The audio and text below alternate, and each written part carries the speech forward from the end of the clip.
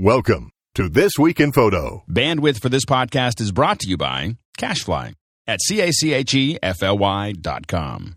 This episode of TWIP is brought to you by Carbonite Online Backup.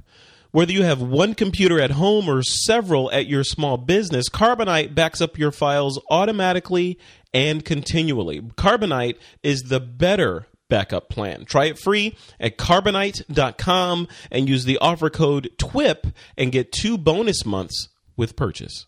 This episode is brought to you by Shutterstock.com. You can find over 20 million stock photos, vectors, illustrations, and video clips on Shutterstock. And for 30% off your new account, just head over to Shutterstock.com and use the offer code TWIP11.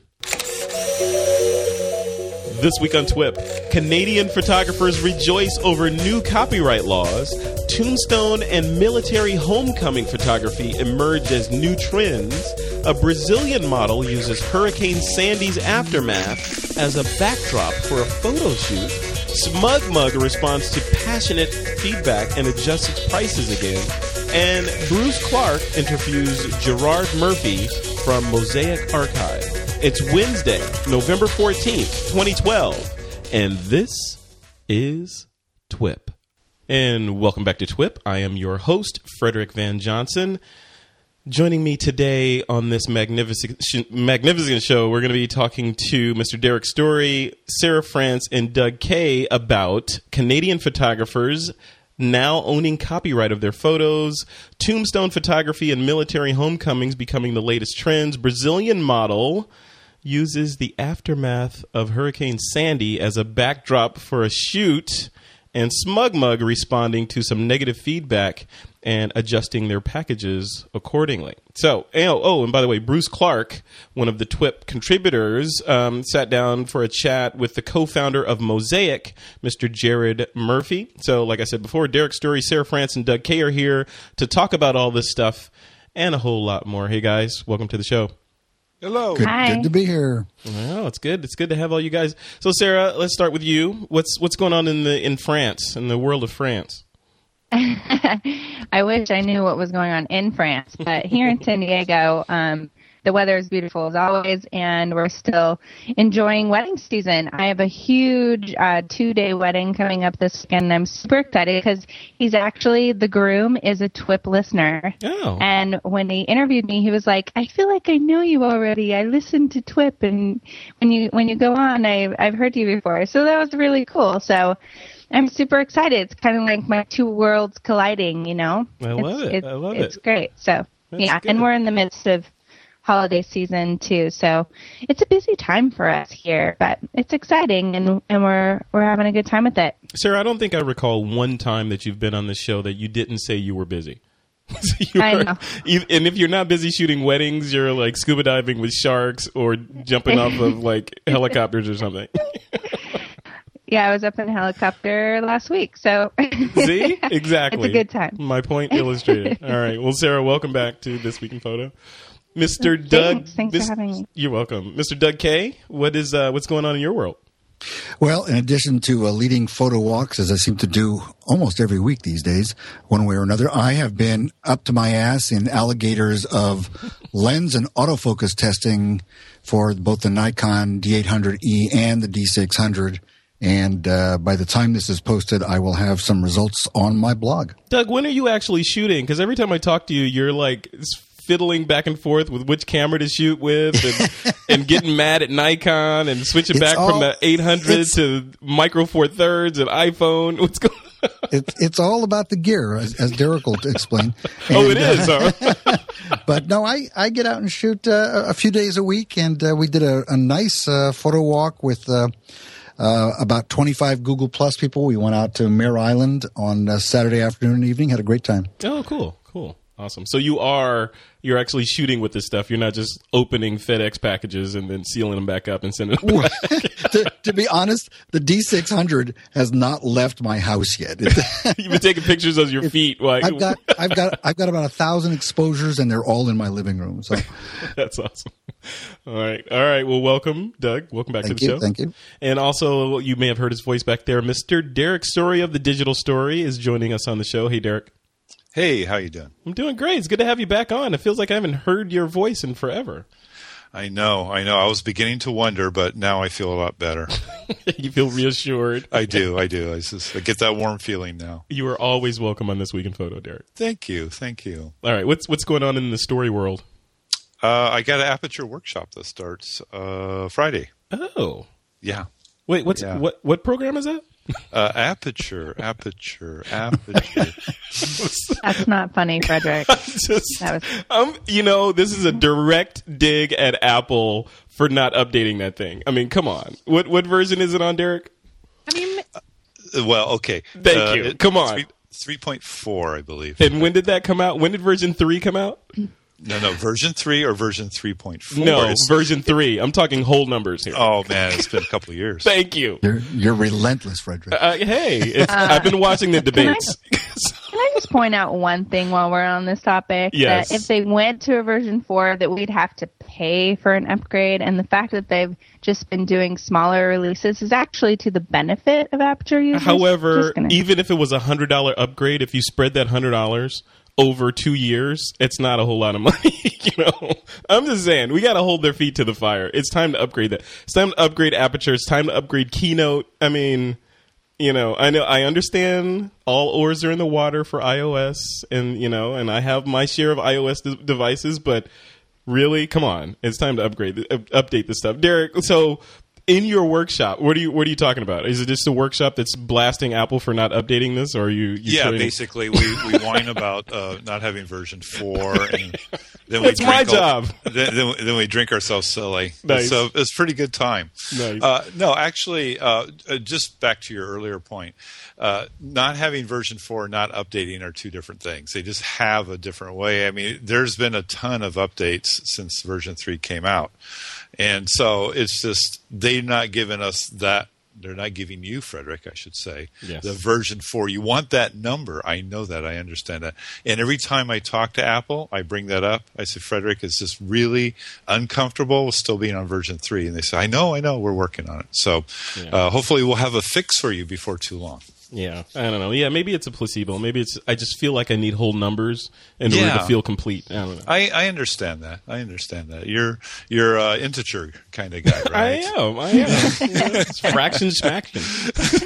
They should just skip right to 5 then, if that's the case. If it's all about the numbers, let's just call it version 10. Well, they're trying to drop numbers with like the iPad. Remember, the iPad 3 didn't have a number, so it was just the new iPad. Right, so I don't know if that's working because people kind of need something to cling to when it comes to new hardware or software. I have to agree with you on the iPad thing. That's just wacky, because iPad 3 was the new iPad, and now what is it? Is it the iPad that you're going to sell on eBay iPad? I mean, exactly. It's the old new iPad that's out. So you're right about that. I definitely agree. Yeah. I'm expecting to get an iPhone that says on the box it says, "Here's an old iPhone." Exactly. It comes from Apple. That's how they keep them apart.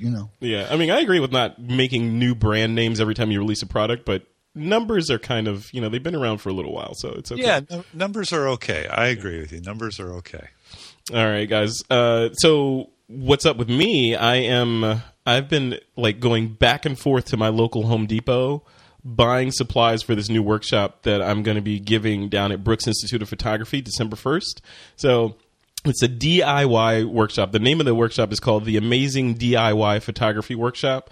And me and a group of attendees will, for the first half of the workshop, take all this random gear that I'm going to bring down in a wheelbarrow and put it together and build light modifiers. And the second half of the workshop, we're going to take those light modifiers and do professional level photography of a real live, as opposed to dead, model. And then we're going to post-process the whole thing and end up with an image that looks like, hopefully, it will be magazine quality that we made for little or nothing. And in fact, we're going to do all the retouching in Photoshop Elements instead of Photoshop. So basically, it's an exercise in keeping costs down while doing some really, really cool work. So I'm doing that December 1st in Santa Barbara. So if you're up for it, TWIP listeners, come join me. We're going to hang out afterwards and go hit the town in Santa Barbara and tear it up and talk photography all night. So if you're into it, sign up. We'll put the link in the show notes for this episode.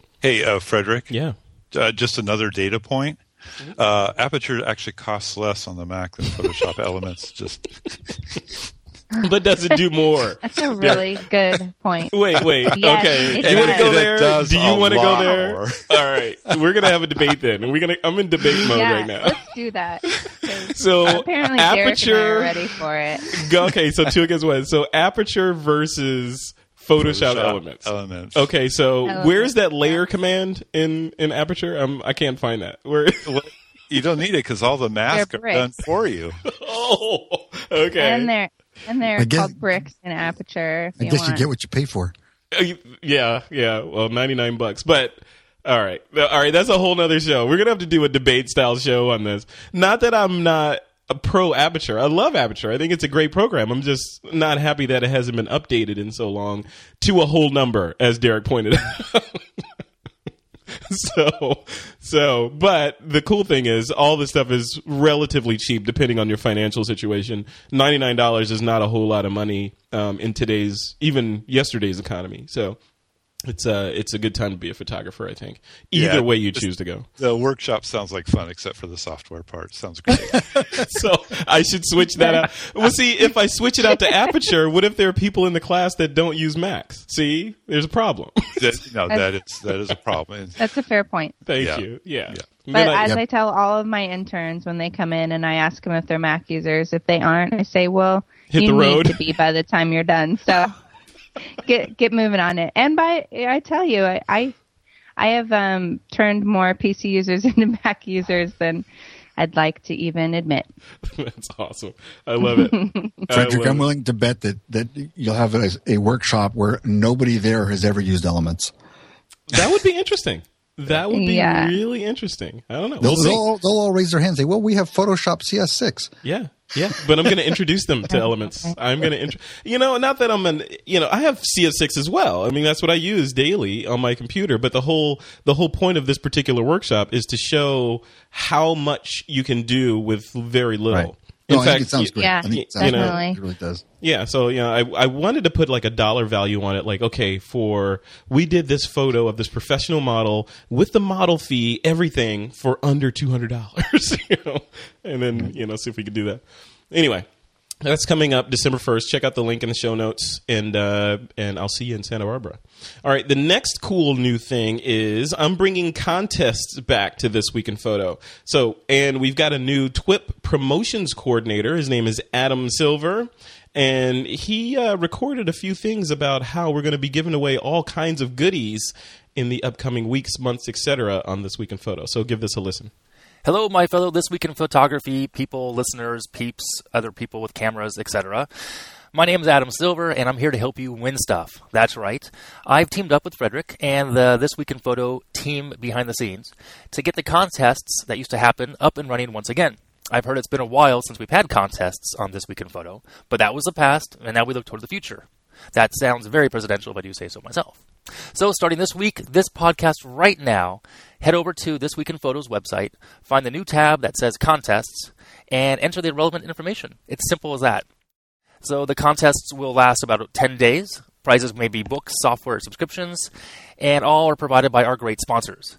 Share it with more people and get more entries.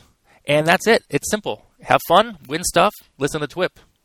I'm Adam Silver, and I approve this message. Okay, so this week we're going to be giving away 2 copies of Silarina's Lighting for Digital Photography book, courtesy of our friends over at Peach Pit Press. So you heard Adam, just head over to thisweekinphoto.com and click on the new contests link to enter this week's contest. And if you win, we'll announce your name and URL, if you want us to, on the very next show. Plus, we'll have Peach Pit ship that book directly to your doorstep. All right, check it out. All right, guys, it's time to jump into the news. It's been a busy week in the photo world. Let's dive right in. Like I talked about at the beginning of the show, Canadian photographers are dancing in the streets over some changes to their Copyright Act. So I know none of you guys are Canadians, but did you have a chance to dive into the story? Do you know what's going on with our neighbors to the north? Sarah, I'm going to throw it to you first. So what does this mean for Canada? So the Canadian Association of Professional Photographers, or CAPIC, posted the news on their website saying that Canadian photographers, like other artists, now own the copyright to their work the very second that they press the shutter, regardless if the work was commissioned or not. So what does that mean for Canadians, and will we see a trickle-down effect to the United States? Well, I don't really. I think it's a really great move towards, us basically owning our images and owning the copyright. But I guess the only part of the article that I didn't really understand is where they were at and how it's different from how it works in the United States. Yeah. Well, I mean, here now TWIP listeners, keep us honest here, but here, based on interviews that I've done on the show that a lot of listeners have heard already with Jack Reznicki of the Copyright Zone and all that stuff, they were basically saying that yes, you kind of own the copyright to your images when you press the shutter, but not exactly unless you register it with the copyright artist. Now, when I look at this article, it's basically giving more weight to the photographer without having to go through and actually upload thumbnails of your images to the Copyright Office. Derek, is this what you're saying here? Yeah, I mean, by the way, I think this is really cool what's going on there. And I always say I'm not a lawyer or copyright person per se. Thank you. None of us are, just to be clear. Yeah. So, but the way my day-to-day photographer life goes, that if I don't register it, I can actually, in the United States, prevent someone else from making money off my image. If I do register it, I can actually sue for damages. And that's always been kind of just my working knowledge of how it happens here. Yeah. So basically, if you register it, you can say, hey, that's mine, take it down. And they may or may not do it, or they may do it. If you have registered it, you can say, hey, take it down, and I want some cash. Yeah. That's sort of been my understanding of the way the law works. Yeah. Doug, what about you? Sarah, did you have something to say? So for Canadian photographers now, they're saying that they would basically have the copyright and without having to register it. Yes. That's how I interpret this article. Yes. Yeah, that was kind of what I was saying. I got a little differently. I mean, it's in this country, as of about 1976, when they updated the Copyright Act. I think that's the right year. Wait, what country? This one? What is it? The U.S. The United States. Right? Okay. The copyright is automatic. You don't have to register it to have it be copyrighted. You don't have to put any kind of marking on something to make it copyrighted. As you said, Frederick, you do have to register it in order to claim damage, or I guess Derek said this. You have to, in order to claim damages and sue for damages. But that's the only difference. And I think in this Canadian law, it brings it more up in line with the U.S. law. It's not really leading the charge. The only difference, of course, is, we all own the copyright to our images automatically here in the U.S. unless we're in an unusual situation where we've signed away that right. I mean, I'm sure, Sarah, I assume you own the copyright in all your wedding shots, right? Yeah, we do. And even when they're given to the client to use for reprint, they're still just given usage, not the copyright. And that's the normal in the wedding industry. Joe McNally owns the copyrights and the images he does for hire. Mm-hmm. Now, he may have assigned certain rights. He may have licensed them. He may have given people exclusive rights to those images, but Joe still owns the copyright. And that's the norm. So this law is actually bringing them more up to what we're doing in the United States. That's what I believe, yeah. And one thing I popped into the show notes, we're talking about whether people register their stuff or not. I do. I started about a year and a half ago sending images to the Copyright Office, but it used to be that you can send either unpublished works or published works. And in unpublished works, you can send a large quantity in one registration, which is $35. Mm-hmm. But in registered works, it's $35 per image if you do it electronically. Well, you mean published works, right? $35. Yeah, published works, and right. Published, that's the key thing that they were talking about. Jack Reznicki was talking about on that show I did with him, because published can constitute, you put it on Instagram, or Facebook. Anything. If counts it as left your publishing, right. computer, it's published at that point, exactly. and your rights change at that point, right? Right. So about almost a year ago, they started a new program at the Copyright Office, and I've been part of this program since January. And it's called the what do they call it? The groups of published photos thing. It's sort of a beta test right now. But if you contact them, you can submit multiple images, published images, and just pay the $135 fee. And in the show notes, we'll post the phone number where people can contact the U.S. Copyright Office. But this allows me, and you have to do it within 90 days. So every 90 days, actually every 85 days or so, I take up all the images that I've posted online and I put them into a big zip file and I upload them. I pay $35, and then a few months later I get a registration certificate back from the Copyright Office. That's great. That's great. There's got to be a service for that. There's got to be some kind of service to make that easier. It's not that hard. I know, but so neither is brain surgery. Well, I mean, the hard part is keeping track of your images and knowing what you published. I no longer register my unpublished images because they're unpublished. They're never going to get out. But what if someone, and by someone I mean me, what if someone says, okay, I have this gigantic library of images, this Lightroom library of tens of thousands of images that I've taken, some good, some not so good.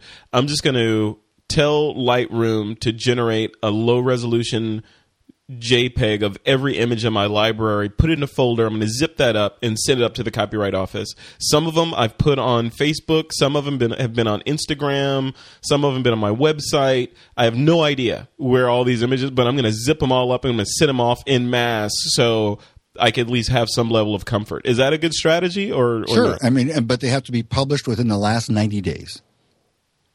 What I do in Lightroom, every time I post an image, export it anywhere, I copy it over to a collection, and I have a mark on my calendar, when it is time to do that again. But when you say published within the last 90 days, but I've got shots in there that I've shot in 1989, right? Too late.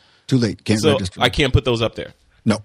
You can't register them through that pilot program, or you can't register them at all. You can't register them if they were published more than 90 days ago. But I didn't publish. If they weren't published, they were sitting on my hard drive, and no one's ever seen them. Oh, I thought you said you sent them to Instagram. I'm sorry. No. Some of the images in the collection may have gone to Instagram. Some of them may not have. But there are some images in there, like from when I was in the military, that are from '89. Right. If they're unpublished, yes, you can still register them. Okay, got it. God, this copyright stuff is just, causing gray hairs. It's like, just make it simple. So crazy. Well, and it still seems like, I'm trying to think of when this fight comes in. For me as a wedding photographer, really, copyright isn't such as big of a deal for us, just because I'm dealing with a client who's commissioning me to take photos for them. The only time it really comes into play that I can see is if somebody takes that photo and claims it's their own. But I have the contract with a client. I was the photographer on the day. It's really so clear that I can't imagine it ever being a problem unless I'm doing commercial work or I'm doing a fashion shoot or something like that. So it seems like it's even more of an issue for other people or other kinds of photographers, more so than wedding photographers. Yeah. Derek, are all of your images from the beginning of time registered right now? No, I don't mess around with it. So, I keep track of my stuff. I have the raw files of stuff that I put up online. My photography is a little bit different in the sense that it's out there just as part of my brand, and I don't really, if I put it up online, I don't really worry about it that much. I don't want someone making money off it. If I caught someone making money off my stuff, I would stop them. But what does that mean? Stop them? If you haven't registered with the Copyright Office, and I can still do that, and you see on the cover of Time magazine a Derek Story image of Napa, right? Yeah. What do you do? I have my lawyer write them a letter, and we try to figure it out. But so, Doug, in that case, from your experience, if Derek is in that figure it out mode, he hasn't registered that image that is on Time Magazine with Napa.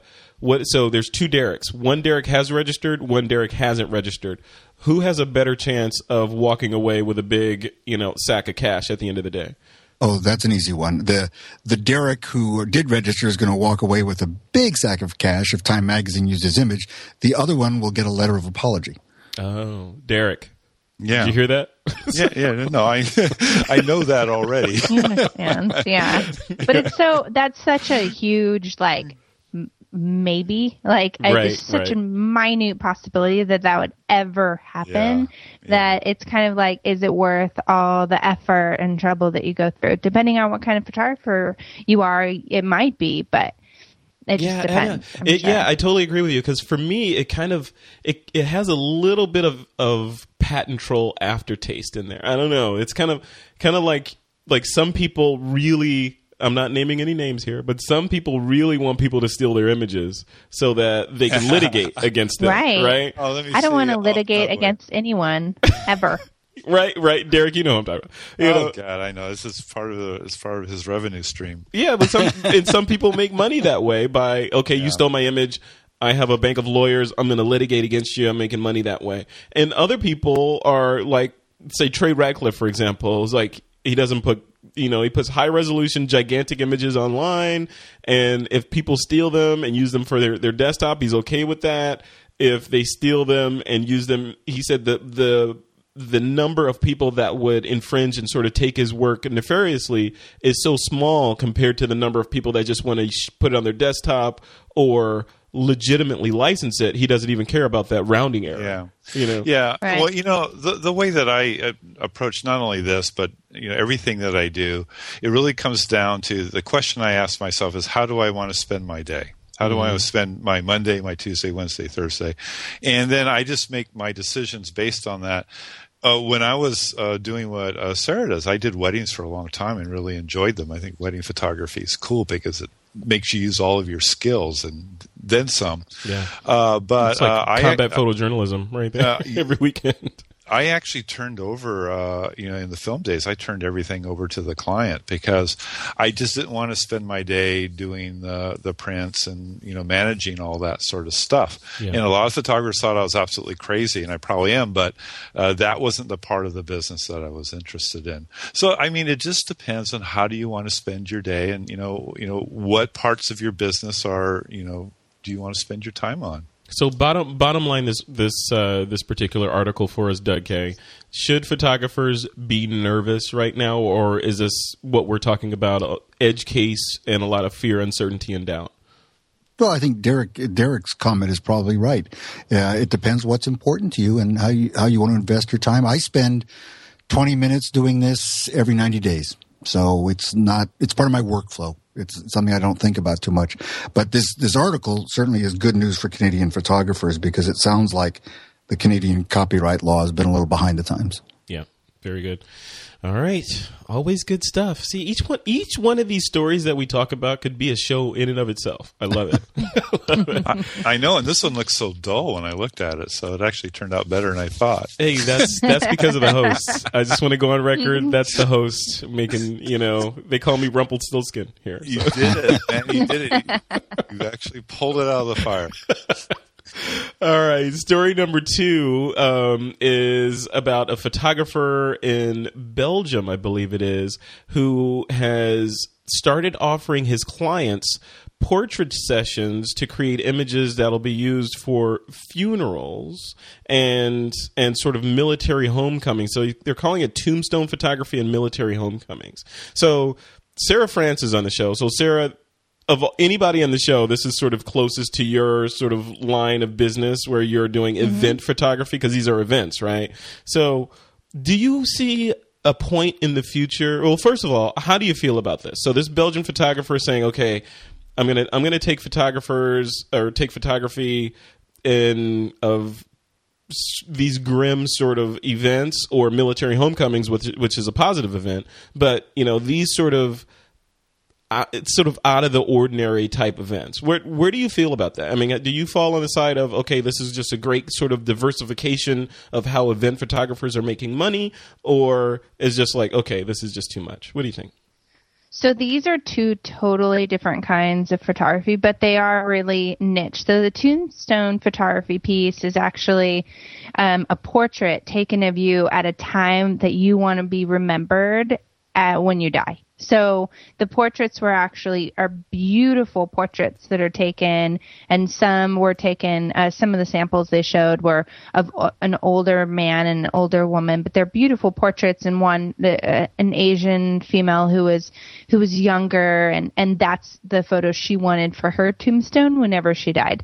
So it's kind of an interesting concept in that, like, I would love to have a gorgeous portrait of myself to be used at some point when I die. How will you know? You won't even know, Sarah. How will you know? I know, but why not take it? Why not take it when I look, what I think is like kind of the prime of my life, whenever somebody thinks that. So that's kind of what the tombstone photography piece is, and it's a really interesting niche. I think the point of this story a little bit is these are like trends. They're like, oh, you're a tombstone photographer. I mean, it might actually come out of somebody's mouth in the future. Who knows? But I can see the tombstone really stuff. I can see celebrities doing that more than just like me, right? So I can see one of these a famous person like okay, because I know once I die my image is going to be on CNN and Fox and all these other places, so I want to make sure that they're going to use the right image of me. But if it's just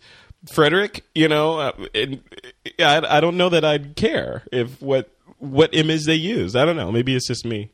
Yeah, I don't. As a female, I can tell you that it does matter a little to me. I would be like, yeah, put a beautiful portrait of me when I was in my 30s up when I die when I'm 90. I would love that. And so I found that one to be really interesting. The military homecoming, as event photography, I'm in San Diego, so I've seen this quite a bit down here just because we have so much military in the area, and it's beautiful. I actually went online to this link that we have in the show notes, and I sat for 10 minutes and watched the video that's on this link of the military homecomings. It was just it was really, really breathtaking. But it's actually, the whole thing is video, by the way. It's not even stills in the article. But I do see this a lot around here, and I think it's great. I mean, honestly, a lot of the photographers that do it around here do it for free for their clients. Yeah. But they're starting to charge now because they've had professional photographers come, and now it's becoming more of a thing. And I think it's great. It's such a beautiful moment to have families back together again. And I absolutely think it's a great way for people to take a niche and really run with it. And why not? Yeah. Professional photography in all realms of our life is important, and I think you should have a professional photographer at any chance you can, On the tombstone photography piece of it, now, as I was thinking through it as you were talking about the military piece of it, rather than having a still photo, would it be creepy to have a video of the person that passed when they were, just sort of speaking to the camera and then saying, hey, I'm going to miss you guys, blah, blah, blah, whatever words that they wanted to say to everyone in their own voices. Would that be creepy to do that, or is it better just to have a still photo? I don't know. Doug, what do you think? Sounds creepy to me. Well, I think you think that's creepy, really? Well, you're talking about something very different. We're talking about, images that are placed on the tombstone. And right. And I'm talking about an LCD placed on the tombstone. Because I think these images, as Sarah says, it's not so much that they're in anticipation of death. They're captured, as she said, at a moment when a person says, this is how I want to be remembered. I guess the idea of an LCD on my tombstone is a little creepy, yeah. But I mean, remember, when it comes to this, you're talking right now to a guy who spent an hour talking to someone who was telling me that he did senior portraits, and I thought it was of old people. And so there are niches in photography that I do not fully understand. That's for sure. That's all. Derek, what about you? If you had the choice, which you do obviously have the choice of having a still photo 16 by 20 sitting in the funeral home, or whoa. or a 17-inch or 27-inch display with a personal message from Derek Story to all his friends and family, what would you have?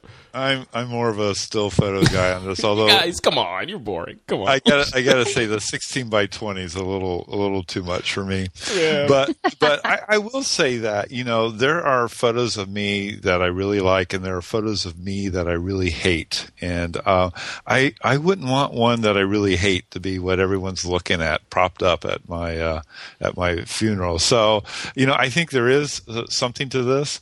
And then the other thing too, I just love photography that interacts with the human experience, and both of these things are very human. I mean, very human, and that part of it I like, because I think that's a lot that what makes photography relevant. It takes it from just us being gadgeteers to something where we're really interacting with life on a very meaningful level. Yeah. So I'm fascinated by that. But the video, Frederick, I'm sorry, it's just creepy to me.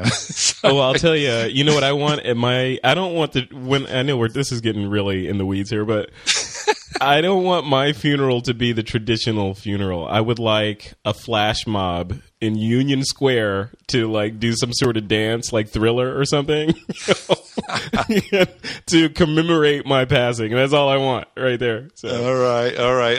And we'll make sure you get your big screen moment as Thank well. you. And I'm gonna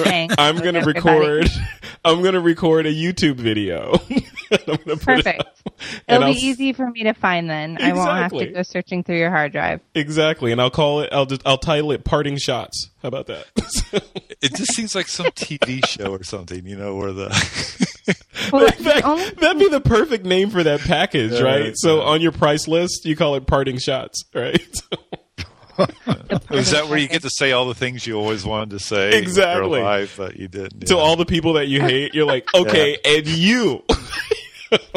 Yeah, and then with our luck, it would be leaked out early, and we'd be horribly embarrassed. Exactly. Especially if it's on YouTube. Exactly. You could have you guys ever seen the portrait that's like, Chase Jarvis did one a few years ago, and it was just a man. He didn't talk. It was like 15 seconds maybe, and it was just a portrait. It was just his face, and he just kind of you saw him just so subtly move around every once in a while, and his eyes moved a little bit. That's the only version of this that I could consider for a tombstone. Well, so you're talking like the Harry Potter portraits on the wall that just the eyes move. Yeah, that kind of thing. Yeah. That's creepy. Well, I'm sorry, but that's creepy. I have to veto that on its creepiness. That's creepy, but talking isn't creepy. Hello, friends and family. Thank you for coming to my funeral. Hello from the afterlife. Hey, this is Doug. I'm not here right now, but if you leave a message. And I will never be back, by the way. So. All right. We're going into a rat hole now. All right, guys. I think we're at the other end of the rat hole. I think we're 6 feet under the rat hole. If you'd like to send feedback about this episode, just head to thedigitalstory.com. Right. All right, guys. The next story I want to chat about is so you guys, of course, remember Hurricane Sandy that terrorized the right coast of the United States and caused several deaths and lots of damage. In fact, lots of people, thousands of people, are still without power. Northern Manhattan is still without power, and lots of just insanity going on over there. So in the wake of all this, a Brazilian model decided, hey, this would make a good backdrop for some photos, and did a series of photos of her dressed in a form-fitting sweater and leggings, posed in front of downed trees and smashed cars and that sort of thing. Doug K. So I know you've seen these shots. Oh, and by the way, she went to YouTube and posted a public apology about this. So thank you for doing that, model. But Doug, that was that. I'm like, how do you say this without sounding impartial? That was it was a background, right, for a photo shoot. Was it in bad taste? Would you have done that had it been the left coast being hit instead of the right coast? Well, it wouldn't matter which coast. I mean, I still have friends in Staten Island who have no power, so it's been how many weeks now?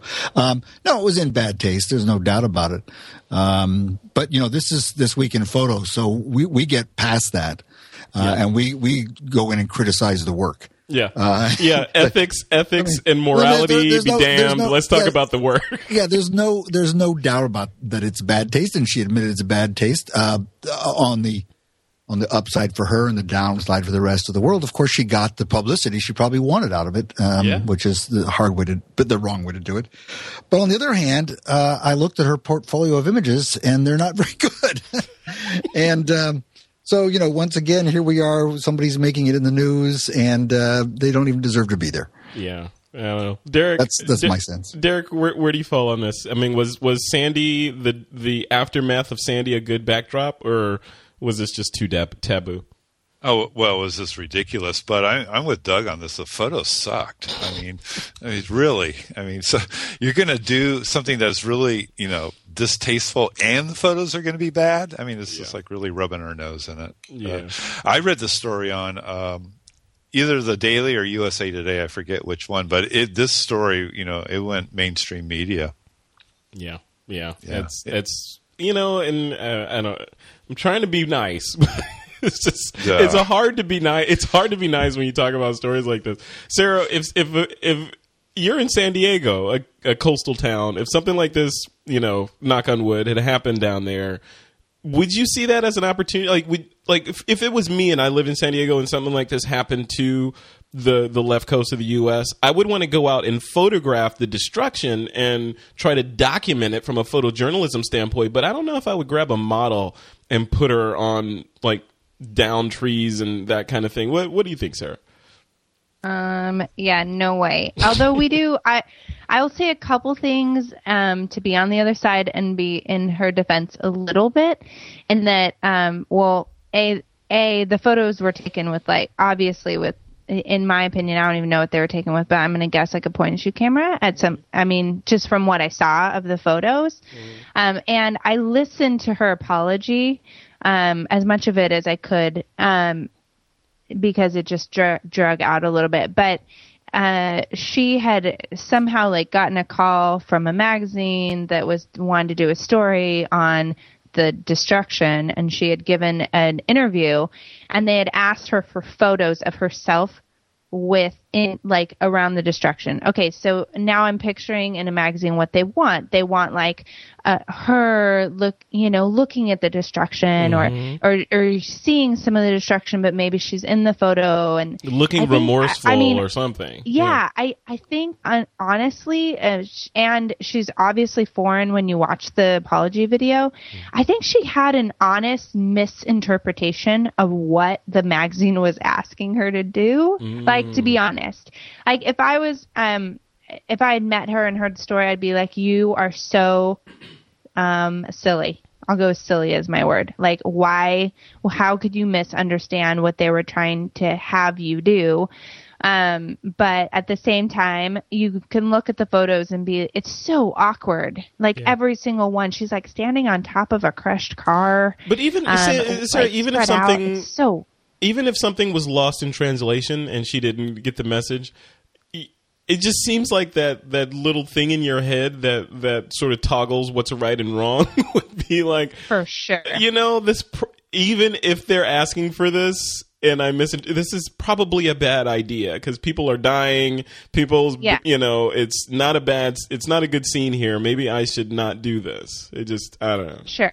I'm just hoping that that's what it was, and not I'm going to stand in front of destruction and make this huge PR stunt. I'm trying to she had to have done it out of stupidity as opposed to out of malice, Yeah, but there's tons of people in jail for stupidity.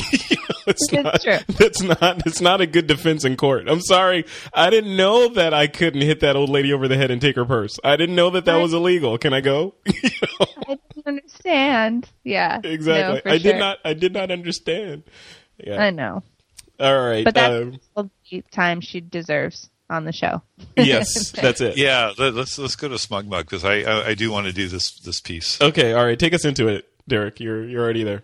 Well, okay, yeah. Well, SmugMug they actually responded to they did this whole pricing change, and they changed some features, especially everyday folk being able to make prints and so forth. And it looks like, and I didn't actually know this until the show notes, though, it looks like that they have, it says here, after receiving a considerable amount of passionate feedback from their customers, I bet, they announced last week that they would be adding back the ability to sell photos at the portfolio account level. So they didn't really, it doesn't look like they did anything with the pricing thing, but it does look like that they reinstated some of the services that they had taken away. And so then the question here, and I was looking at I have SmugMug account. I know you do too, Frederick. Yeah. And so, there's 4 levels as I understand it: basic and power and portfolio and business. And my account's a power level because I'm using it to publish galleries to, have clients look at and stuff like that. Yep. And I'm not doing a lot of printing out of it. But the pricing on it, is not cheap, as we all know. At the power level, which I am the second lowest, is $60 a year. Portfolio is $150 a year, and business is $300 a year. Mm-hmm. And so, I think the question that we have in our show notes here is a good one, which is, how does the value of SmugMug, these days stack up against, some of the other services that are available? I know. I have to agree with that. And, one of the first things I would say on that is I'm going to ask SmugMug to come back on again and address this change to the change, Yeah, I think it's a great idea. Yeah, I want to get it from the horse's mouth what they were, why the backpedaling, or is this backpedaling, or is this new math, or what happened to sort of, or was it just the democracy of the crowd just saying, hey, enough is enough? So I want to bring them back on, but I also want to put it to this crowd, you three, about the alternatives out there. So one that I've been experimenting with, and Derek, like you said, I have a SmugMug account that I've been using for, I don't know, about 500 years, right? But I now have a Zenfolio account as well that I've been playing with, and it's pretty dang cool, So I'm playing with both, and I'm weighing the options of both, and I want to see what you guys think. Have you, this is not intended to be a pile-on SmugMug by any means, but it's more of an objective sort of look at the options that are out there for photographers to look at from the standpoint of these 3 data points. So, yeah. So, Derek, where do you fall? I think it's interesting because I got sort of serious about SmugMug when the whole Mobile Me thing got closed, because I was using, I was being able to do private galleries for my clients, through Mobile Me and Aperture, and I really liked it. And, I really liked the way that service ran, but then it got closed because of iCloud. So then I got more serious about SmugMug, and I'm using that now. And I don't come up for renewal until April. So, then I'll have to look at the pricing and all that. But, based on what you're saying, Frederick, I will probably look at the landscape again, in early spring and see what my best options are, because, basically I'm paying, that amount of money just to have galleries for clients, right. And I'm not really using the other services that much. Now, that being said, I think they implement it well, what I'm asking them to do. Yeah. But yeah, Zenfolio I think is something worth looking at, and who knows? There's probably other good stuff out there too. Yeah. And I say Zenfolio because I've been looking at them. I've been playing with an account, and I've been looking at them deeper, and I'm interviewing them just like I interviewed SmugMug. So I'm going to interview them tomorrow, which will be Thursday, the 15th of November, about just sort of how, not so much a us versus them or SmugMug versus Zenfolio, but more of a, what are you guys about, and how did you come to be, and why would someone even want to consider you? So I'm going to go into their offices here in the Bay Area and sit down with one of the guys that made the company what it is, and chat with them in depth for the TWIP audience, on the TWIP audience's behalf, to see what's what inside of Zenfolio. That's a great idea. Yeah.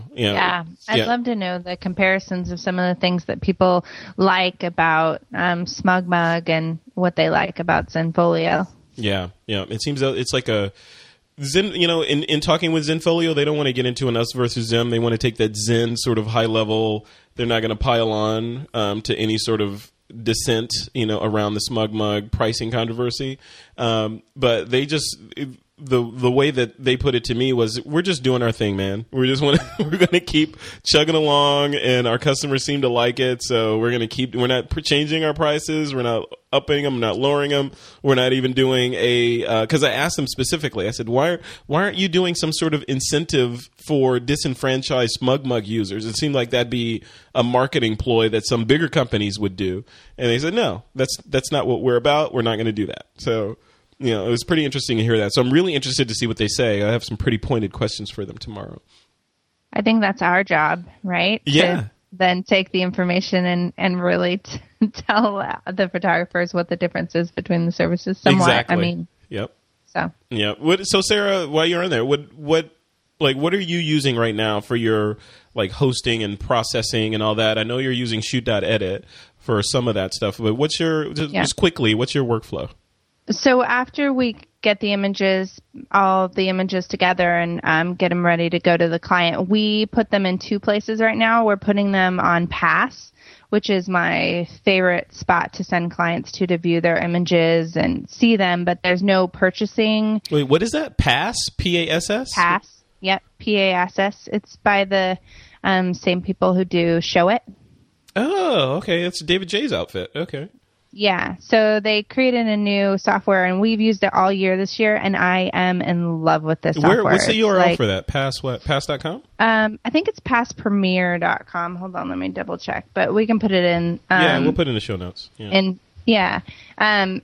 And we use it not only for our brides and grooms and families and all of that, for them to view the images, but also for vendors and other people, because you can actually give access to specific people to be able to download the images from the website that you send them. So it's really cool because you could have one site that integrates with your client site. So I can have Tracy and Doug.sarahfrance.com is a client site, and then on there the images are actually loaded into that client site. So for us, it's been a huge thing this year. And then for purchasing, we use Pictage for purchasing. So we have a link that goes from the client's website for ordering if they want to go and order the prints. But for viewing, it's just so phenomenal to have capabilities of viewing on the iPad and on the iPhone and on a computer. And all of our clients have really loved it and been able to make favorites folders and communicate back with us on what they want for their albums. You really, really, really need to do like a how-to ebook on your workflow, because I would buy that. Just like soup to nuts. What's the France method for, not so much shooting the wedding, because that would be a separate ebook, but just like from when you have a handful of compact flashcards to the client having finished product in their hand. What's that flow? That would be an awesome workflow book. Yeah, you'd buy it and then you'd get reinvested in Aperture all of a sudden. It would be really crazy how that would all work out. And I'd be reinvested in Aperture 3. Yes, I would be. All right, guys. Let me give a quick nod before we move on. Derek, I know you have to jump off in a second, but I have a couple more questions before I let you go. Yeah. But quick nod to our sponsor. This episode of TWIP is brought to you by Shutterstock.com. They've got over 20 million stock photos, vectors, illustrations, video clips. Basically, if you're looking for images for your website, your blog, some kind of print ad, a trade show, whatever you're building, you can probably find it on Shutterstock.com. They've got over 10,000 images added every day. You can choose between image packs or a monthly subscription in terms of packages or pricing. and you can choose whatever you need to fit whatever the project is you're working on. So if you need just one image for a blog mock-up that you're working on or whatever, you can just buy that. You can download any image and any size, and you pay one price. So it's not like, okay, you pay, a couple dollars for the low 600 pixel resolution image, but if you want the high resolution image that you're going to use in a print piece, you're going to pay, $1,000. You pay one low price and you get whatever image whatever image size or resolution that you want. So like other sites, they have light boxes, so you can browse around on the site and throw images into your light box and videos, etc., and then go back later and review them. You can do that from your iPad if you want. It just goes on, the different things that they have in there. They've got, like I was saying at the beginning, they've got vectors, icons, which I've used. I've been using their stuff for This Week in Photo for the last couple of weeks and been really happy with the results. And they even have video clips that you can use as backgrounds or in your presentation. So really, really cool. So you can sign up for free. Just head over to Shutterstock.com, get your free account. You don't need a credit card or anything crazy like that.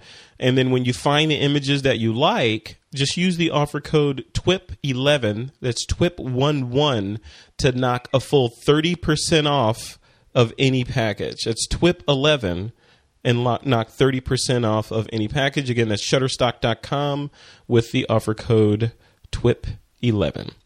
All right, guys, let's jump right into this interview, actually. So the director of content for This Week in Photo, Bruce Clark is his name. He interviewed the co-founder and CEO of a company called Mosaic. His name is Jared Murphy, and just sort of talked about what Mosaic is all about and basically what they can do to benefit photographers like you and me. So give this a listen. All right. Welcome, TWIP listeners. I'm really pleased to be joined today by Gerard Murphy. Gerard Murphy is the CEO and co-founder of a company called Mosaic. Welcome to This Week in Photo. Hi, everybody. Hi, Bruce. Nice to be on the show. I'm a big fan.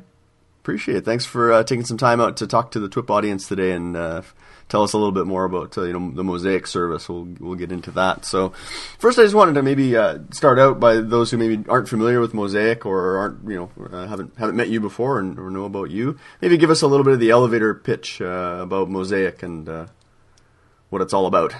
Yeah, happy to. Mosaic has two products. I mean, basically what we are in the business of is helping photographers better enjoy their photos. And that comes in really two flavors for us. Access photos more easily and make sure that the backup process happens automated and in the background. So we have two products. Our first product is Mosaic View. And Mosaic View has a free component and a paid component. Mosaic View gives you instant, anywhere, automatic access to any image you put into Lightroom. So if you make a change in your Lightroom library, you add a photo to your Lightroom library, it automatically goes up to our cloud, and you can view it on our app. So you can view it on your iPad, on your iPhone, on your Android tablet, on your second browser on your computer. So you have instant access to all of your photos. The free version is your most recent 2,000 images. And we have paid versions starting at $7 that give you sort of access to thousands and thousands of your photos. So you're able to get access to almost any of your work instantly, automatically, without having to use exports, without having to use published services. Nice. So it's Lightroom in the cloud, essentially. Lightroom in the cloud. Yep. No development features, so you can't develop on your iPad. But you're able to have instant access to anything in the library module, your collections, your folders, from our app, without pushing, without exporting, without doing anything. So it's a free download, so nothing to really lose. So give it a try. Our second option is Mosaic Archive. And Mosaic Archive takes your originals, your raw photos if you shoot in RAW, or your JPEGs if you shoot in JPEG. It takes your original photos and backs them up to the cloud as well. So we are an online backup service, and we are geared towards photographers and are, again, integrated with Lightroom.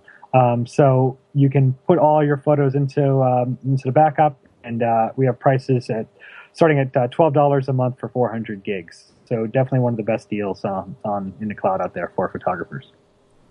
Great. So tell us a little bit about maybe a bit of the history of the company. How did the Mosaic come to be? Whose brainchild was it, and where did it all start?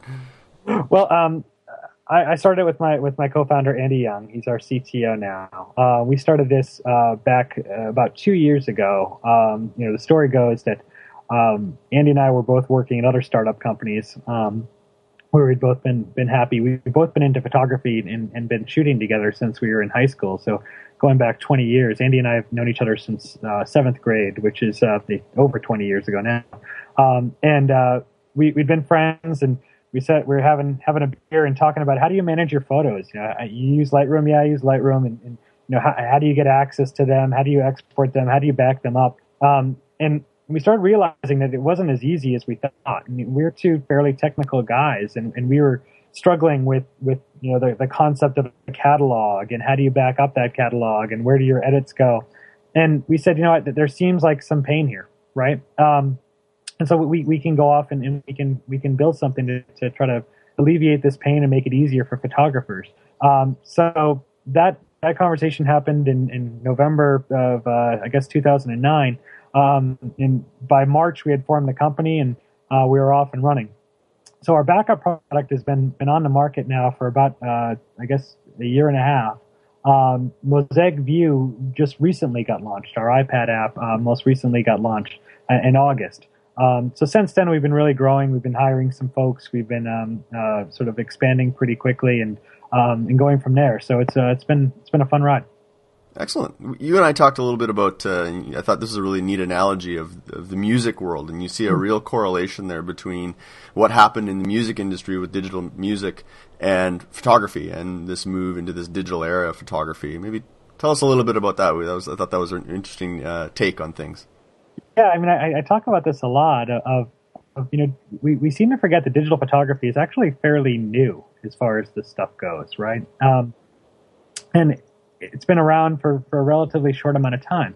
And so we have to look at other industries that have gone through this sort of similar transition and look for analogies. And one really, really obvious one is music, right? And we started to have MP3s a couple of years before we started to have really, where digital photography started to really take off. And I always say that we're sort of in the iTunes era for photography. And what I mean by that is that, if we remember back when we had MP3s and in Napster days, we would download an MP3, we'd use something like a Winamp, we'd open the file, we would play that song, and we'd maybe make a quick playlist on a Winamp, and we'd move on. Then iTunes came along. And iTunes, I relate a lot to Lightroom and its ability to sort and search, and Aperture has a very similar feel, right, where you can go and you can find your stuff more easily. What came along with iTunes was the iPod. And photography, for whatever reason, hasn't actually had its version of the iPod, where everything instantly that you have in your iTunes library shows up on your iPod. That's sort of what Mosaic View is trying to do, is saying, well, anything you put into Lightroom, we're going to give you instant access to it from anywhere. And I think that's really interesting, right, is that we've in photography, we've given ourselves very limited access to stuff, and we think that that's okay. And I remember back to the days when I had a mix CD. I had a mix CD in my car, had my 18 favorite songs on it. I thought it was awesome. When I got sick of those songs, I would burn a new CD. That's the similar way we treat photography, right? We'll push up our favorite photos at the moment to 500px. We'll push them up to our SmugMug website. We'll push them to, Zenfolio. We'll put, wherever we push them, to Facebook, Twitter, Google+. We push our best stuff up there, and then that's the only access we seem to have or we even think about. What we're saying is that, well, just like in a mixed CD, these might be my 18 favorite songs, but I might want to listen to that Bruce Springsteen B-side every once in a while. That's what we're trying to get to. I think where photography is going next, we can still look at music. I think one of the couple of the big trends that's been happening in music are two companies, both Pandora and Spotify. And what do I mean by that? Pandora takes things that we like about photography, music, and says, you like this type of stuff and you feel like you're in this type of mood, let me find songs that you would like.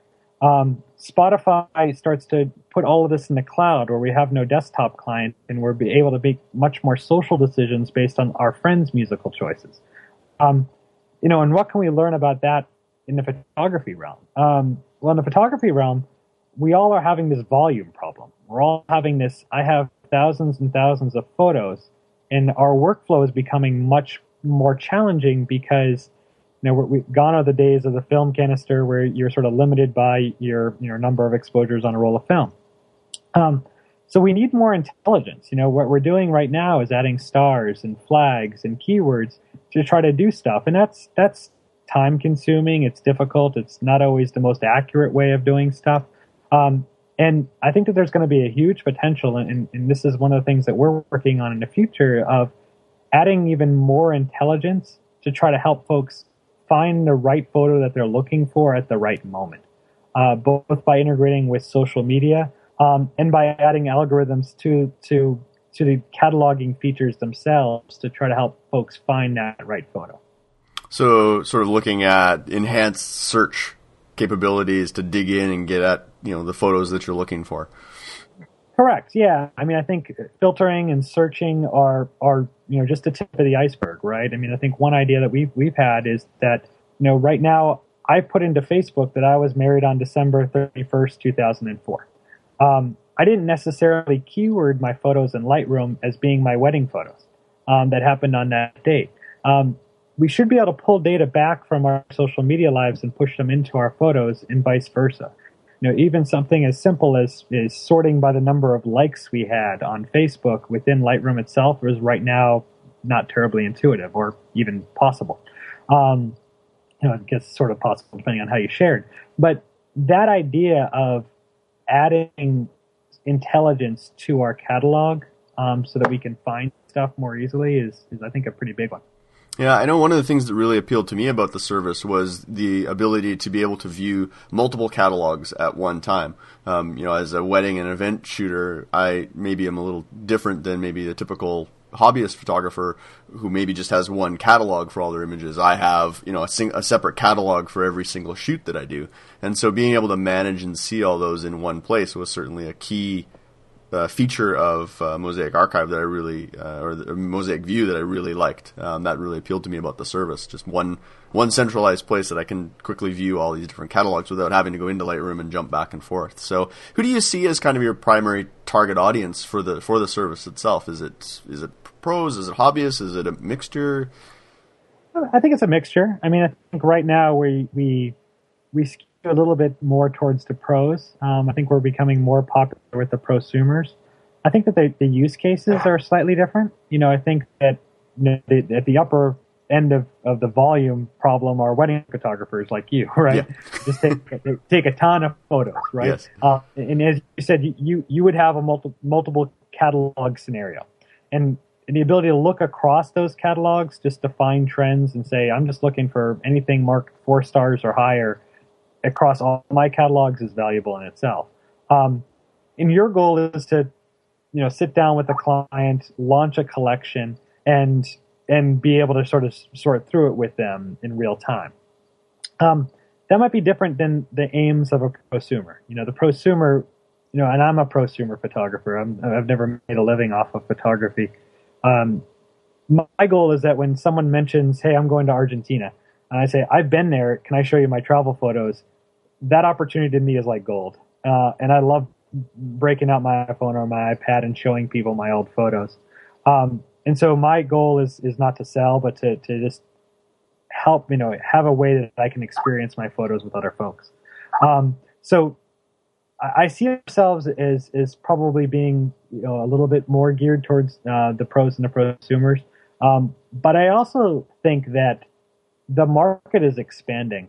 And what I mean by that is that, you can see this in Lightroom in itself, of that as more and more people take thousands of photos, the power of Lightroom, of the catalog piece, of being able to organize things, becomes much more relevant to everyday shooters.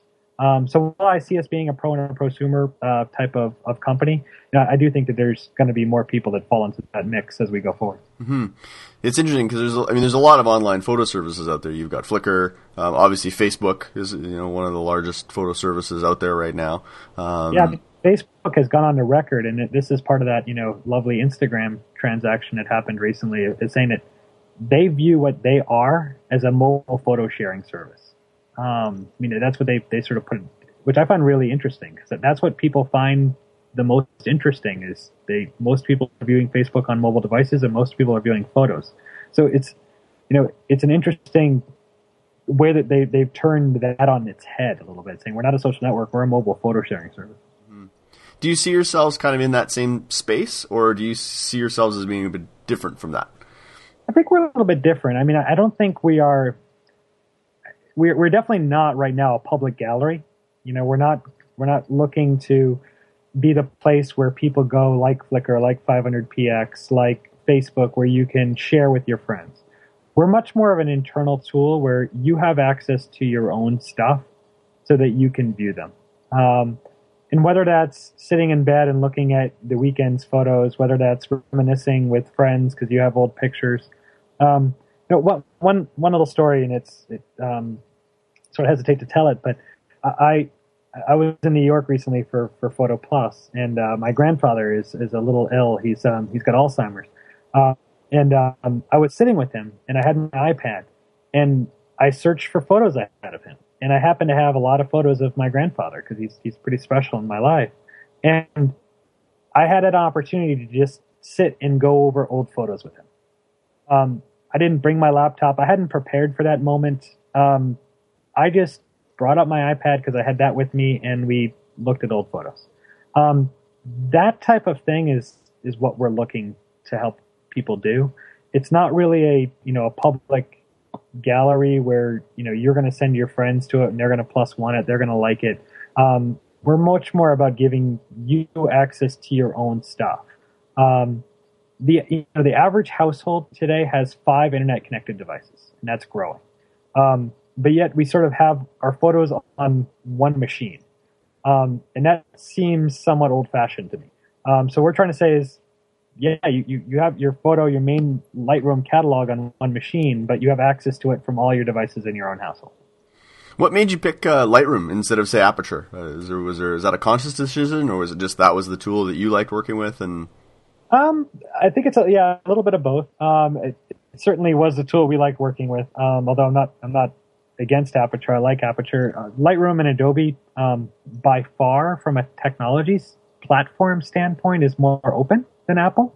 So from a technical hurdle, it's actually much easier to do Lightroom than to do Aperture. Also, Aperture and iPhoto, as they move towards sharing a library now, they're integrating more with the photo stream, whereas Adobe has none of this sort of in the work. Right. Their Creative Cloud is more of a subscription model than a cloud service, which is fine. Nothing against that. It's what it is. So we decided that there was much more of an open market there. Also, right now Mosaic is for Mac only. Lightroom works on a Mac and a PC. So we definitely want to be ready for a Mac and a PC, and we hope to be within the next sort of month and a half or so. And so there's going to be a bigger market for us to be Mac and a PC in that way. Great. Well, we're kind of doing this interview today over Skype, and what we're able to do is record some of the video of this. Maybe do you want to take us through the service a little bit? And what we'll do is we'll include this in the blog post for this episode so people can see the video and see a little demo of the site. But for those who are maybe want to learn a little bit more about the service, take us through here and just tell us a little more how the service itself works. Yeah, so I'm going to show you guys Mosaic View today, since it's the free download and it's the one that's probably the most popular at the moment. I'm showing a quick catalog I made. Actually, I made this one out at Photoshop World out in Vegas a couple months ago. And the basic way it works is that you just use Lightroom. It's really hard to explain that because it's really pretty simple and straightforward. If you use Lightroom, you're actually using Mosaic View in the background. So what happens, and people can't really see this at the podcast, but if I take this photo and I add something like 3 stars to it, what's going to happen is that we have a Lightroom plugin that comes with our download. And it's going to say syncing catalog with Mosaic up in the upper left-hand corner where you usually see the import and export types of dialogues. Mm-hmm.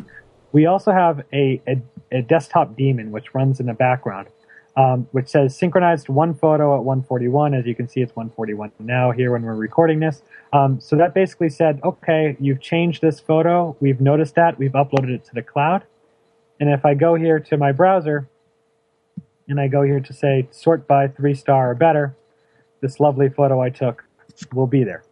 So you can see that it's going to come up there, and there it is, a beautiful photo I took of some water. Some water balls. Fabulous. Water balls. Beautiful photo. I know. The composition is phenomenal.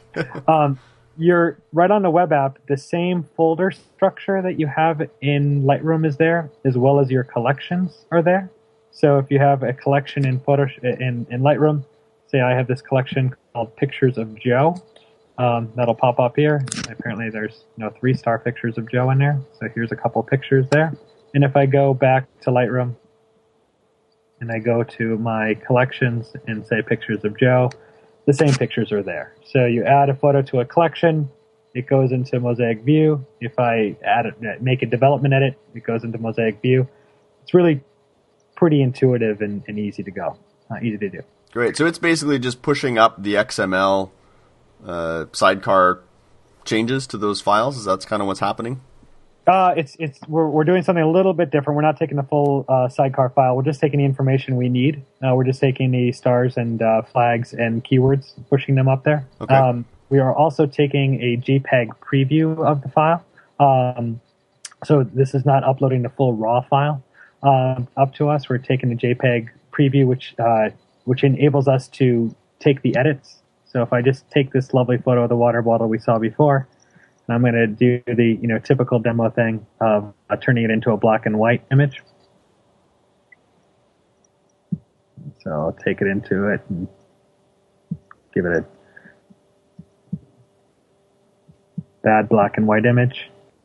And if I go back to library, what's going to happen in a second is that it's going to notice that something changed. In a second, it'll upload that black and white image. And then if I go back to the web app in a second, it'll be there.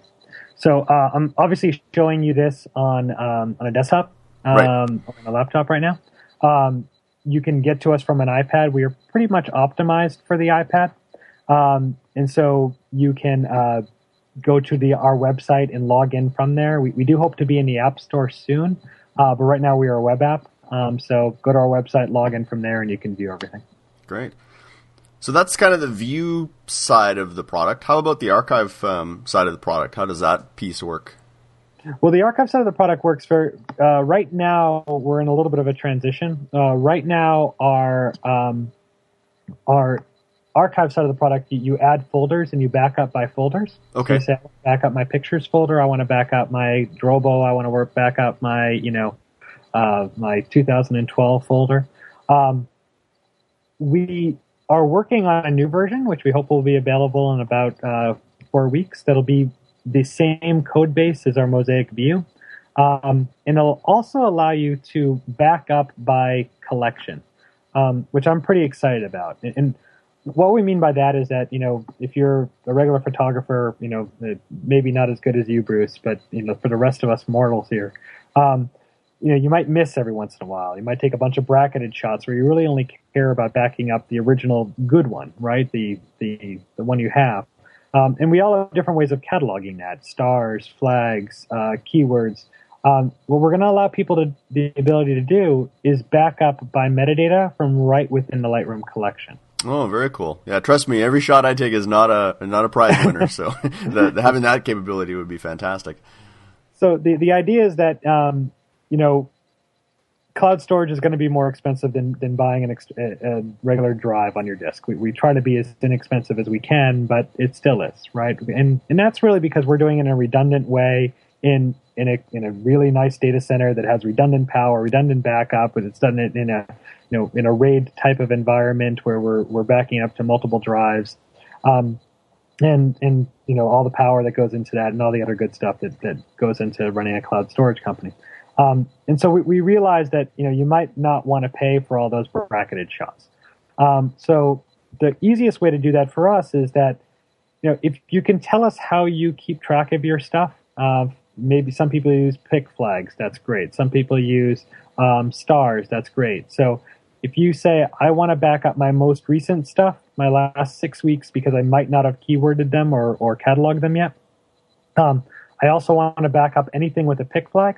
We're going to actually go into your Lightroom catalog and automatically back up the originals. Very neat.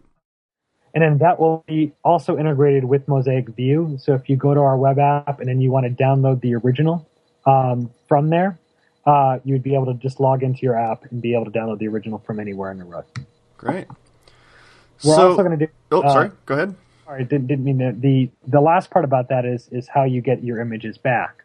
And because of the unique way that Lightroom keeps a catalog, we realized that if you lost your Drobo fell off the side of your table, you lost your laptop, well, actually putting your catalog back together can be challenging.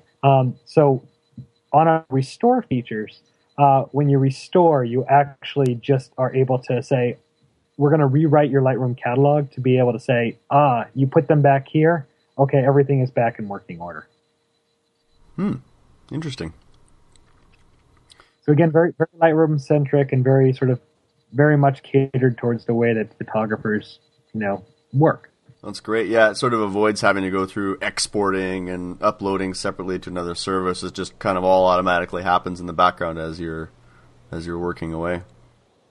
That's the idea. I think a lot of people will ask us things like, I'm just going to put you back on full screen here. A lot of people will ask us stuff like, well, can I control... now I just see pictures of you. Pictures of yourself. Screen sharing is never easy on this. No. Can I control what gets pushed up to the cloud? And that always sounds good in theory, we think. Can you control which ones go up there? The problem with that is that we always forget, right? We have these ambitions of trying to do something, like, I'm going to push this stuff up to Flickr, I'm going to push this up to, I'm going to update my website, and a lot of us forget. So we decided that we're going to make it automated and work in the background and allow people to search and sort for the stuff they really want. So what sort of plans do people have choices of with the Mosaic product? Obviously, I'm sure all this information's up on your website, but maybe just give a kind of a brief overview of what some of the different plans and kind of what sort of cost people would be looking at. Sure. So for Mosaic View, we have a free plan, and it's your most recent 2,000 images. So what that means is it's sort of a rolling cliff, right? You take more images, your older ones fall off, and your new ones are always there. So similar to like the iCloud service, what they offer. Correct. Yep. So your iCloud is your most recent 1,000. So we basically give you double what you get in the iCloud. And we also give you the ability to sort and search in Lightroom, which the iCloud doesn't sort of integrate with Lightroom now. So twice the space of iCloud for free. We then have paid plans, and our paid plans today are for $7 a month. You can synchronize a 20,000 image catalog. For $15 a month, you can synchronize a 110,000 image catalog. And for $24 a month, you can get an unlimited catalog of images. So if you have 1 million photos, 2 million photos, we don't really care. $24 a month, you have everything for you. For Mosaic Archive, our plans are for $12 a month. You will get 400 gigs. For $14 a month, for $43 a month, you get 2 terabytes. And for $99 a month, you get 5 terabytes. So lots of storage. Lots of storage. We have bigger plans for larger studios if you'd like as well. Great. And you've been generous to offer our TWIP listeners a little discount on any of the products as well, right? That's correct. Yeah. So if you put in a coupon code TWIP, TWIP, in the checkout, you'll get a 20% discount on any of our services. That's good for any of our plans. Also, if you pay annually, you already get 2 months free. So basically, you pay for 10 months and you get 12 months. The 20% discount also works on that. So that would be your best bargain if you're looking for a good deal. Great. That's great. So what's ahead for Mosaic? Where do you see things in the next, say, 6 months? So without giving away too many trade secrets or. Yeah, no, we're pretty open with our customers. We try to be. We have a pretty active sort of social media presence too. So please check us out there. But the couple things we're working on are coming up. Pretty soon. We're sort of testing that right now. Is integrating the archive piece to what we're talking about. So changing it from being the folder structure to being the metadata structure within Lightroom.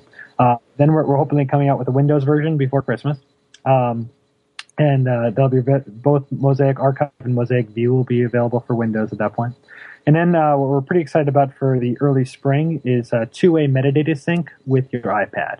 And what that means is that you'd be able to rate, star, flag, keyword, anything you can do in the library module, you'd be able to do from your iPad, and you'd be able to get that back into your Lightroom catalog automatically and easily. Great.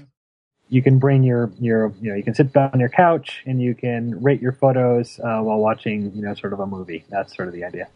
Very nice. Exciting. Yeah. So what's the current state? You reached some significant milestones in the last little while. Well, yeah, we've been growing pretty fast in the last couple of weeks. So as I said, we launched Mosaic View in early August, and since then, I think a couple of weeks back, we announced that we had over 1 million photos in our database. Now we're actually well over 2, so that's happened pretty quickly in the last couple of weeks. So we're over 2 million photos, and I think it's probably easy to say that we have the world's largest collection of Lightroom photos right now, sort of in our database, which is pretty awesome. That's fantastic. Well, Gerard, I really want to thank you for taking the time out today to talk to the TWIP audience. I know there's lots of our listeners use Lightroom, and so I think this would be certainly something for them to take a look at. Certainly, I've been using it for a while, and it's a very useful service. Like I say, the big thing for me was just that ability to see all my various catalogs in one place, and be able to do that on my iPad or iPhone or laptop or desktop. Certainly a huge convenience. So thanks for setting us up with that, for sure. Well, thank you, Bruce, and again, I'm a big fan of the show. So keep up the good work on your end. I mean, you and Frederick and all the rest of the crew. It's a great show. So I really appreciate all the knowledge you guys bring to us. Yeah, thanks a lot. Maybe we'll catch up with you again in a few months down the road and kind of see where things are at with Mosaic. Sounds great. Look forward to it then. Great. All right, that was Bruce Clark interviewing Mr. Jared Murphy, and Mosaic has arranged a special 20% discount off any of their plans for this audience. For TWIP listeners, just enter the coupon code TWIP, T-W-I-P, at checkout to apply the discount to any of the solutions they offer. All right, guys, it is time quickly for some listener Q&A. This is where we answer questions that have been at the top of some of our listeners' minds. Question number 1 is from Pete. And he writes, he says, I've recently ordered a Canon 6D, and I would like to use it for vacation photography with the family too. However, the camera does not have a pop-up flash. I realize the 6D is intended to be used with a full-size external flash, but I do not find a external flash as practical when bouncing on a vacation. I'm looking for a smaller compromise. The Speedlight 90EX is a GN30 guide number 30 solution, but it doesn't quite fit in my pocket. Do you have any suggestions? Derek, I want to give this one to you before you have to mosey. Yeah. Well, actually, I sort of like the 270EX2. It's a Canon Speedlight, and it definitely fits in the pocket. It uses just a couple AA batteries. It has wireless connectivity, infrared connectivity. Has a little button on it so you can trigger the flash remotely. I mean, it's just a fun, cool little flash. It's $169, and for 5D and 6D owners that just need a little something to have in their pocket for a little fill light, that's the way I would go. Nice. And what do those run? Do you know? 169. 169. Huh. Yeah. So they're not, and you can shop around. You probably get them for a little bit less. And there's an older version, just the 270EX, the straight one that you can get for right around $100. It doesn't have the wireless and the remote trigger in it, but it still has good little pop on it. And by the way, for a compact flash, the head even swivels upward for bounce, which is on a very small flash. You never get that. So it's a neat little flash, and that's what I would recommend. Interesting, cool. And how are you on, Derek? How are you on time, Derek? You have to. I got another 5 minutes, so we can get. Oh, good. We may get through the show. Perfect. Yeah. All right. So, question number 2 is from Warren, and Warren says, "I think that it's fair to say that the Leica M rules the monochrome space. However, you don't hear very much about their color cameras. Which color pocket camera would top your list?" Who wants to take this, Sarah? Sure. Thank you. I only say that, Sarah, because I see you typing into the Google document. I'm like making notes. I'm like, I like this one. So I was behind the scenes of TWIP. Sarah is actually know. editing the document live as we do the show. I'm like, here's a link for it. So I was up at Sony headquarters last week, and they were, because I didn't make it out to New York, but they had this camera out in New York, and I played with this camera for a little while, and I was like, this thing is sweet. I want to take this home. I almost ran out the back door with it, but it's a Sony Alpha NEX6 compact camera, and you can do interchangeable lenses. This is kind of a geeky photographer's version of a point and shoot, you can still get smaller cameras than this, but this thing's tiny, and you can do small, fixed 24, a fixed 24 lens on it and still get a good shallow depth of field with it. And it's got a great little pop-up flash, which I really liked. It was, it's kind of like a little robot that comes out of the top. It's not just a pop up. It's like a little robot head that comes up when you pop it up. Little turtle head that pops up. A little turtle head, yeah. So this was a great camera. It does a lot, and probably the funnest feature of it, I thought, is that it connects to Wi-Fi, and it'll actually transfer images to your smartphone. Okay, that's and it'll cool. also post to Facebook. You can post to Facebook from the camera, if I heard him correctly. So this is that camera that we were talking about on Twitter as kind of their first, the first introduction of a camera having connectivity to the web, to interface. And it's just a great little camera. It's it's $848 on Adorama, so it's not the cheapest point and shoot camera, but if you're a gearhead like we are, that would be my suggestion. Nice. Okay, and that's the Sony NEX6. All right, yeah. Doug, you have anything to add to that, in terms of small cameras like that? This is a guy who's talking Leica, so I don't know where that goes. I have an NEX7, and I love it. It's a great camera. The 6 is, I guess, its baby brother, and I haven't played with it, but I think Sarah's got some good comments on it. Yeah, I'm on the fence right now. I'm looking for a small camera like that to jump into. I've been hearing a lot of good stuff about these Micro Four Thirds cameras. It's another show, but I think if I had it to do over again, I would go the way Derek recommends, and I'm speaking for him here, which is some of the Micro Four Thirds. I think the choice of lenses in that area makes that very compelling.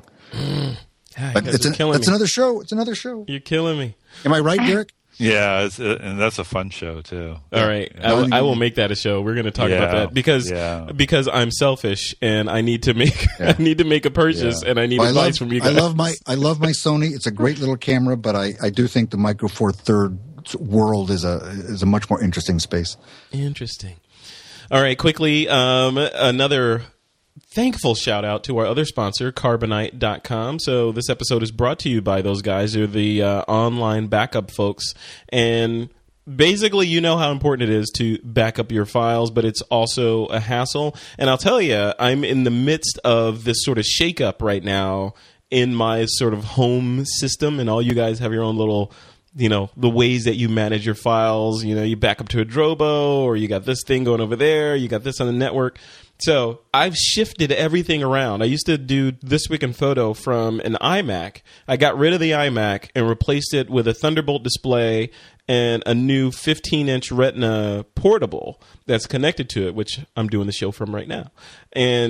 But the thing is, I move my Drobos basically off to another room connected to a Mac Mini that sit on the network and serve up iTunes to the Apple TVs in the house. So I'm a geek, right? So anyway, so what I'm doing tonight after the show is setting up Carbonite to basically back up all my machines to the cloud. I know it's going to take a while, but I'm going to back up everything to the cloud so that I'm safe, because everything is backed up to my Drobos locally. But what happens if something catastrophic happens at my house or something? Then I'm out of luck. So when I get everything up to the cloud, then if something happens, I'll be able to bring everything down and sort of get back to business with a minimal of disruption. So that is what Carbonite's all about. They're basically the better backup plan. They allow you to be behind the scenes automatically and continually, whenever you're connected to the internet,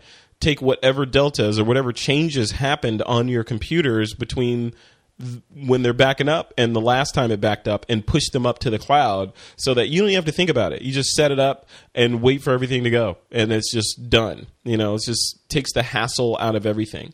So if you want to try it out, you can just head over to Carbonite.com and use the offer code, again, of course, TWIP, and they'll kick you over 2 bonus months with purchase. So Carbonite.com and use the offer code TWIP.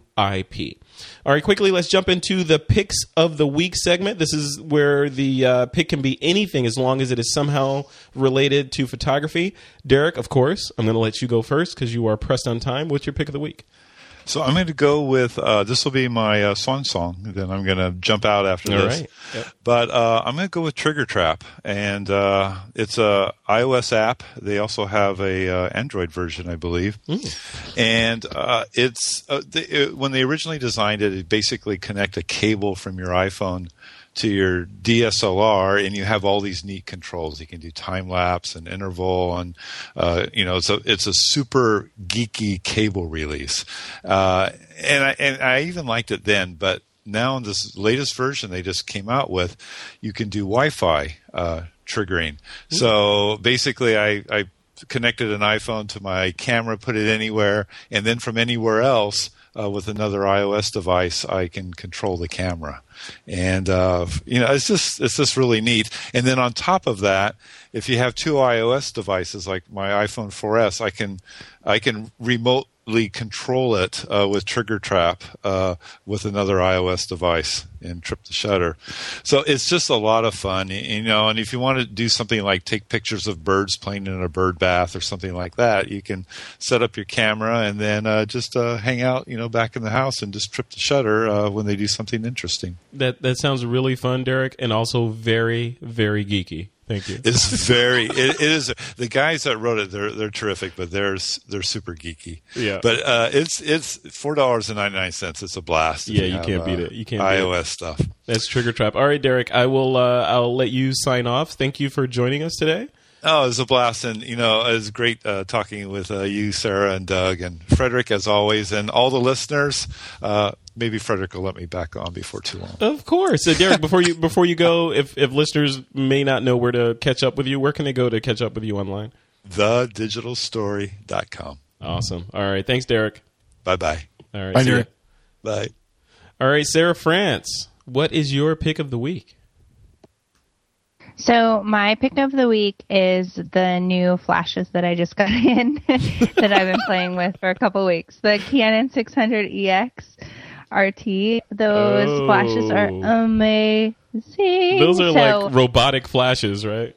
Oh my gosh. Well, the cool thing about them is that my old flashes, I had the Radio Slaves or Pocket Wizards or radio poppers or whatever. I swear I tried a ton of different types of units to use, and I always had issues, and it was always just so much stuff to carry around and set up, and different kinds of batteries to use for all these different units. And, sure enough, I'd like be missing some strange round battery that I needed. Mm-hmm. But now they have radio controls built into these flashes, and I got 2 of them and started playing with them, and I'm like ready to like get another one.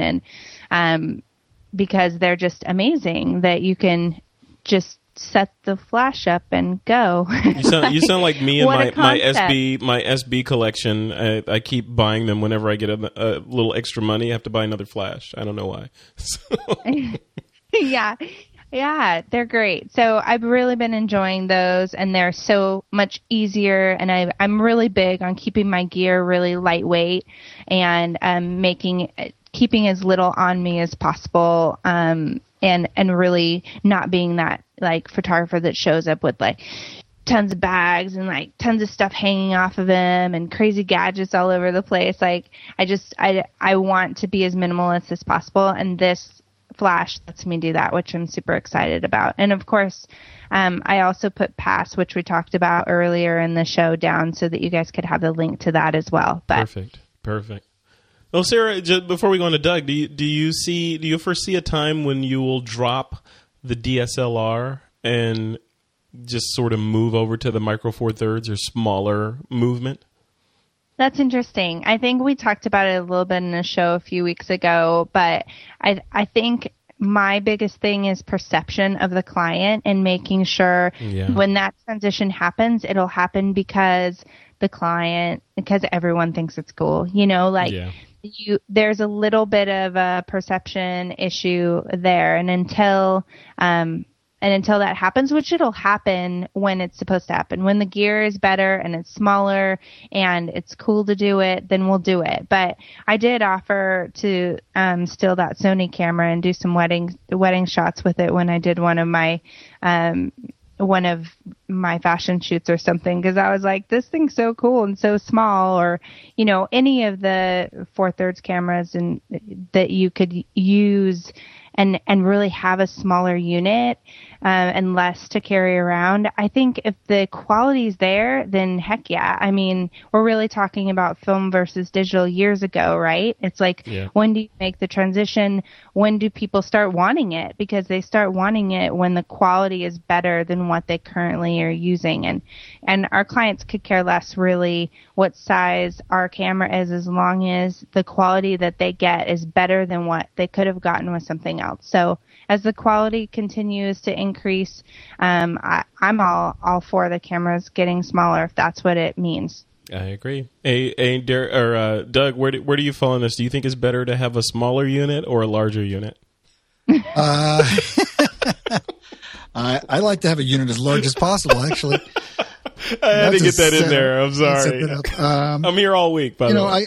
I just want to get the job done, too. I really don't care, other than, I've got some pretty large cameras and lenses, and they hurt after a while. Yeah. I think if I had to shoot, 1 or 2 weddings a weekend, I would definitely try to pack light like Sarah does. Yeah.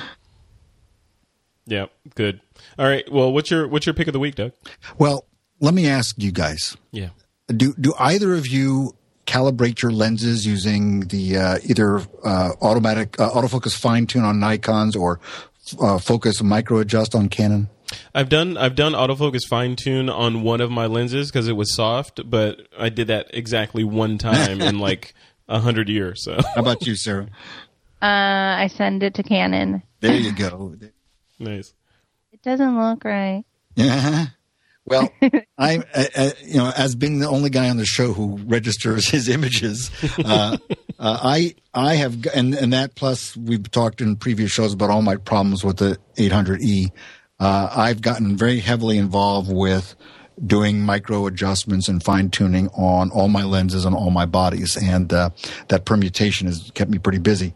Well, the old way to do this until a few weeks ago was basically to shoot a target that was sloping and focus on the center of that target and seeing where the actual focus point was, either forward or backward of that, and then adjust your automatic fine tuning according to that.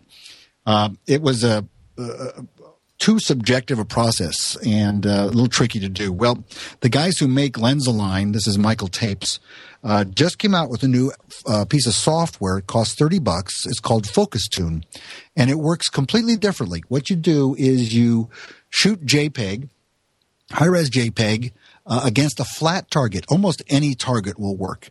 And then you take and you adjust your autofocus fine tune, and you shoot at all the different settings. You shoot from -20 to +20.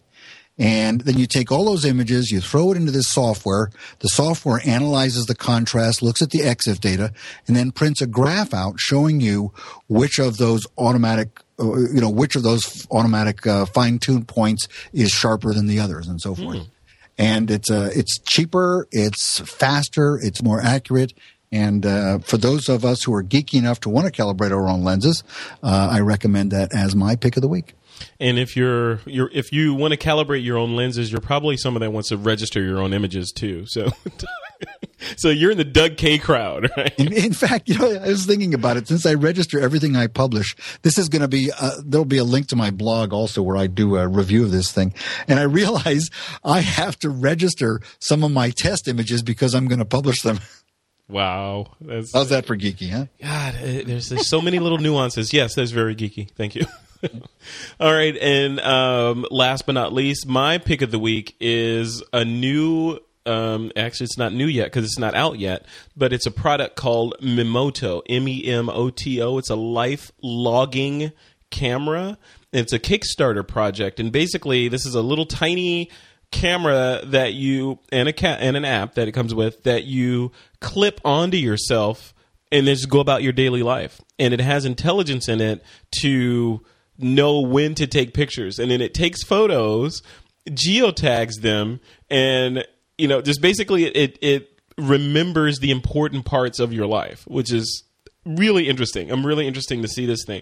So that's one thing. So the cool thing, that it's doing this, you just get this little thing, you clip it onto your body, and it takes pictures when it thinks you're doing something interesting. So that's cool. The other cool thing is they were looking for $50,000 to kick this thing off. As we record this, they have 15 days left. They are at $480,000 of their $50,000 goal. So, these Kickstarter projects are killing me. It's like, seriously? It's like almost $500,000, and they were only looking for $50,000. So wow, they've got amazing. Yeah, they've got 2,446 backers as we write this, and I'm one of the backers, by the way. And yeah, they've amassed almost $500,000 to get this company off the ground. So we will see. So definitely check it out. It looks like an interesting play. It looks like it could be fun. If you're not worried about being tracked by the government or anything like that, it's like your own personal, homeland security. It's like personal homeland security, taking photos of, your daily goings on wherever you go. So check it out. It's called Memoto. We'll put a link to that in the show notes. All right, folks, we are at the end of another episode of TWIP. Well, we know where Derek is. Derek's at thedigitalstory.com. You can check him out there and find links to his Twitter, Google+, etc. Sarah France, where are you at online? Where can people find you? You can find me at sarahfrance.com, on Twitter, on Google+, or on Facebook. Really, anywhere. You're just omnipresent, aren't you? You're just everywhere. Yeah. I love it. All right. And Doug K., where can people go to find you? Same for me. I'm Doug K, K-A-Y-E, everywhere. DougK.com is my portfolio site. Doug K on Twitter, Doug K on Google+. And if you go to my portfolio site, there's a link to my blog where you can find the story about the lens tests and software.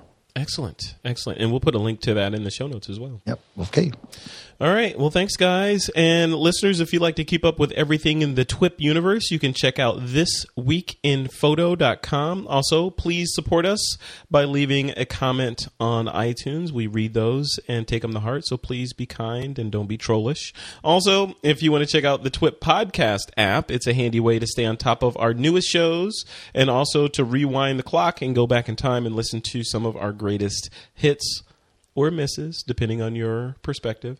And if you're looking for me, Frederick Van Johnson, you can find me at frederickvan.com.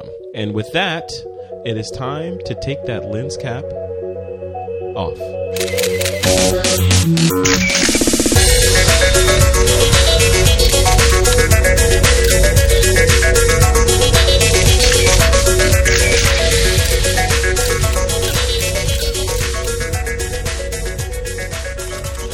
This Week in Photo is a Pixelcore.tv production, produced by Suzanne Llewellyn, with technical producers John Riley and Alutha Jamakar.